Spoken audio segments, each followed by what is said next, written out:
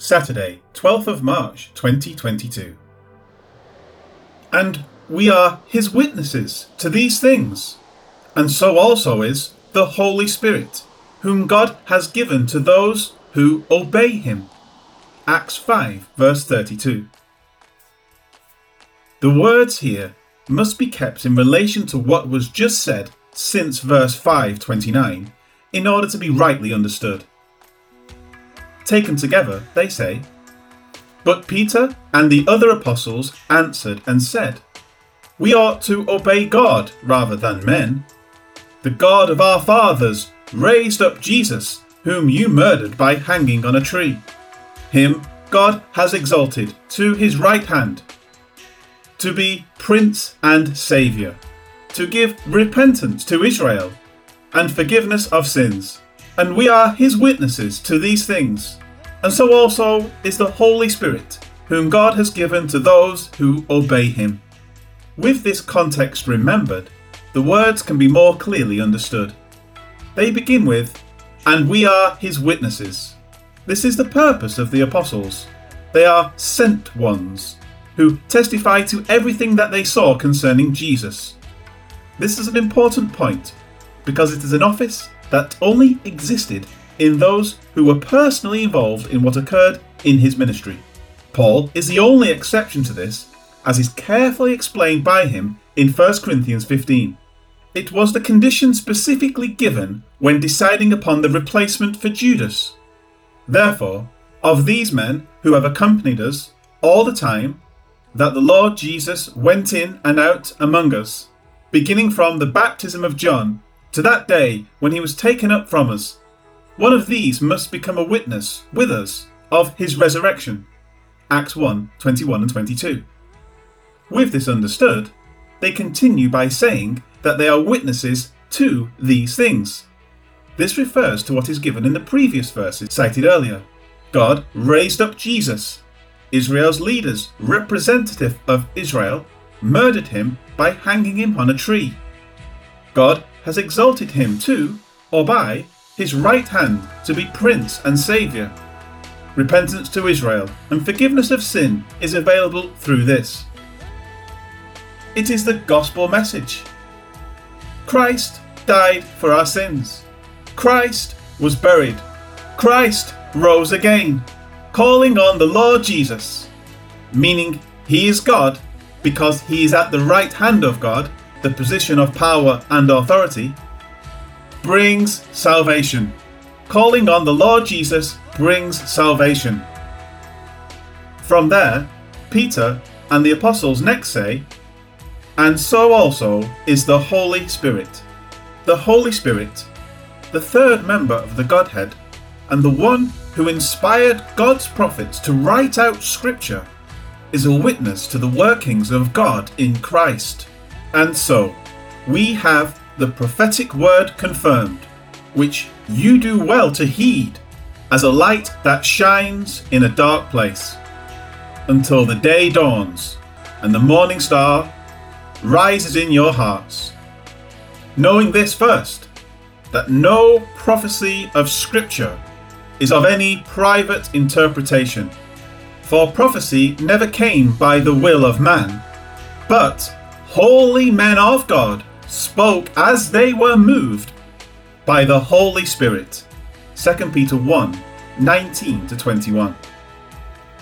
The visual, audible coming of the Holy Spirit upon these men also provided a supporting witness to their testimony.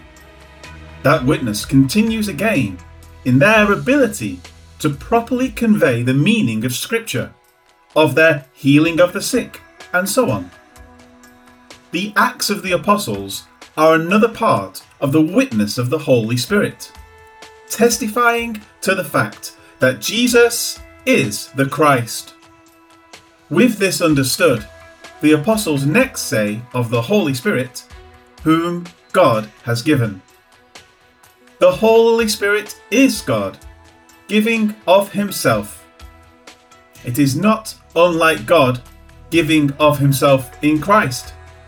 Christ was given for the sin of the world, but that forgiveness is only applied to those who appropriate it through belief.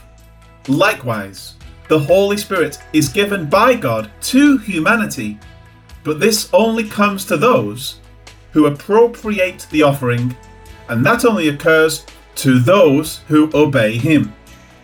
The word the apostles use, which is translated as obey, is the one introduced in verse 5:29. It is the word peitarchio. As previously noted, it comes from two words, signifying persuade and what comes first. Thus, it signifies being obedient to the higher authority. One must decide who he will obey. The apostles clearly state that they will be obedient to Christ, the fulfillment of the law of Moses, rather than to those appointed to administer that law. Israel was given the law, only Israel, and so this precept pertains only to Israel in the sense that they must put aside the law and come to the one who fulfilled it.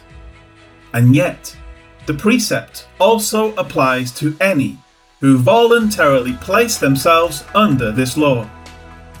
To understand this, Paul refers to circumcision, the identifying mark of those who have so placed themselves under the law.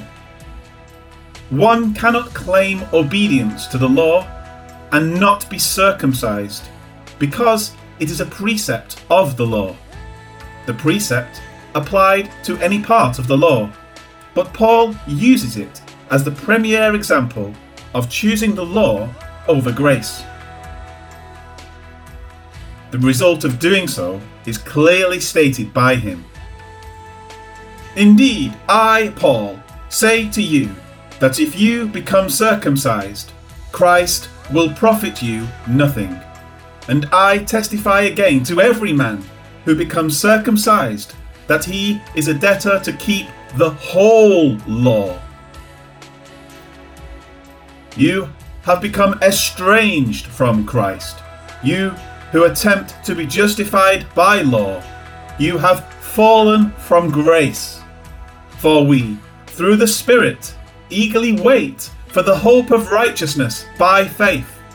For in Christ Jesus, neither circumcision nor uncircumcision avails anything, but faith working through love.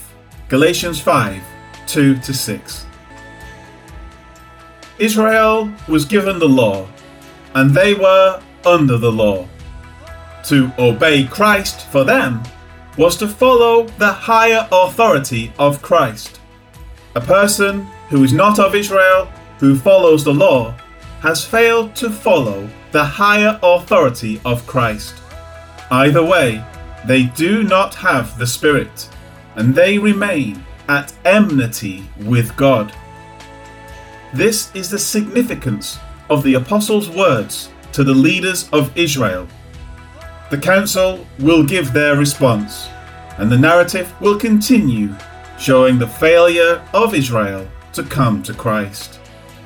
Eventually, the transfer of the spiritual banner will go from Jew to Gentile, from Israel to the church.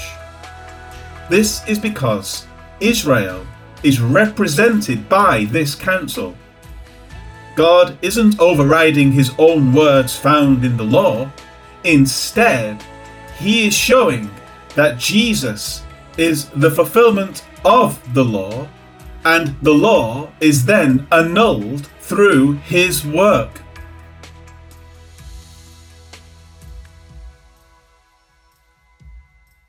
Life application.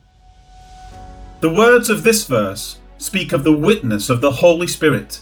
As noted, the Holy Spirit witnesses through his word. He is given to those who obey him. It must be understood that because the apostles personally saw the work of Christ and were witnesses of it, there are no longer apostles, nor is there any need for them. The books of the Bible were completed before all of the apostles had died, being written by them or those who were approved by them, such as Luke, to accurately report what was done by Christ and the apostles. As such, the Holy Spirit now witnesses to us only through his word. There is no need for believers to perform miraculous signs, healings, and the like. The word is written, and it calls for faith to accept what it says. This is the premise for believers today. God has spoken. The Holy Spirit, through his word, witnesses to us of the work of Christ. And we are expected to believe it and accept that he is the Christ of God. In this, the Holy Spirit is given as a seal and a guarantee of our future redemption. Ephesians 1:13 and 14. Be of sound mind. Believe what God has done and be saved through the cleansing power of God's anointed, the Lord Jesus Christ. The message is so simple, and it is all sufficient for us to be saved. What more do we need, O God, to have the sure and unfailing faith that will carry us through the dark and distressing world? We have all we need, and we are so grateful for it. Thank you for the witness of the word, given to us by inspiration from you. Amen.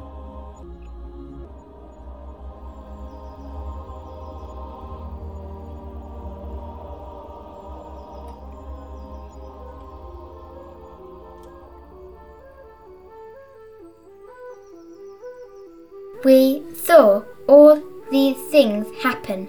The Holy Spirit also proved that these things are true. God has given the Spirit to all who obey him. Acts 5 verse 32.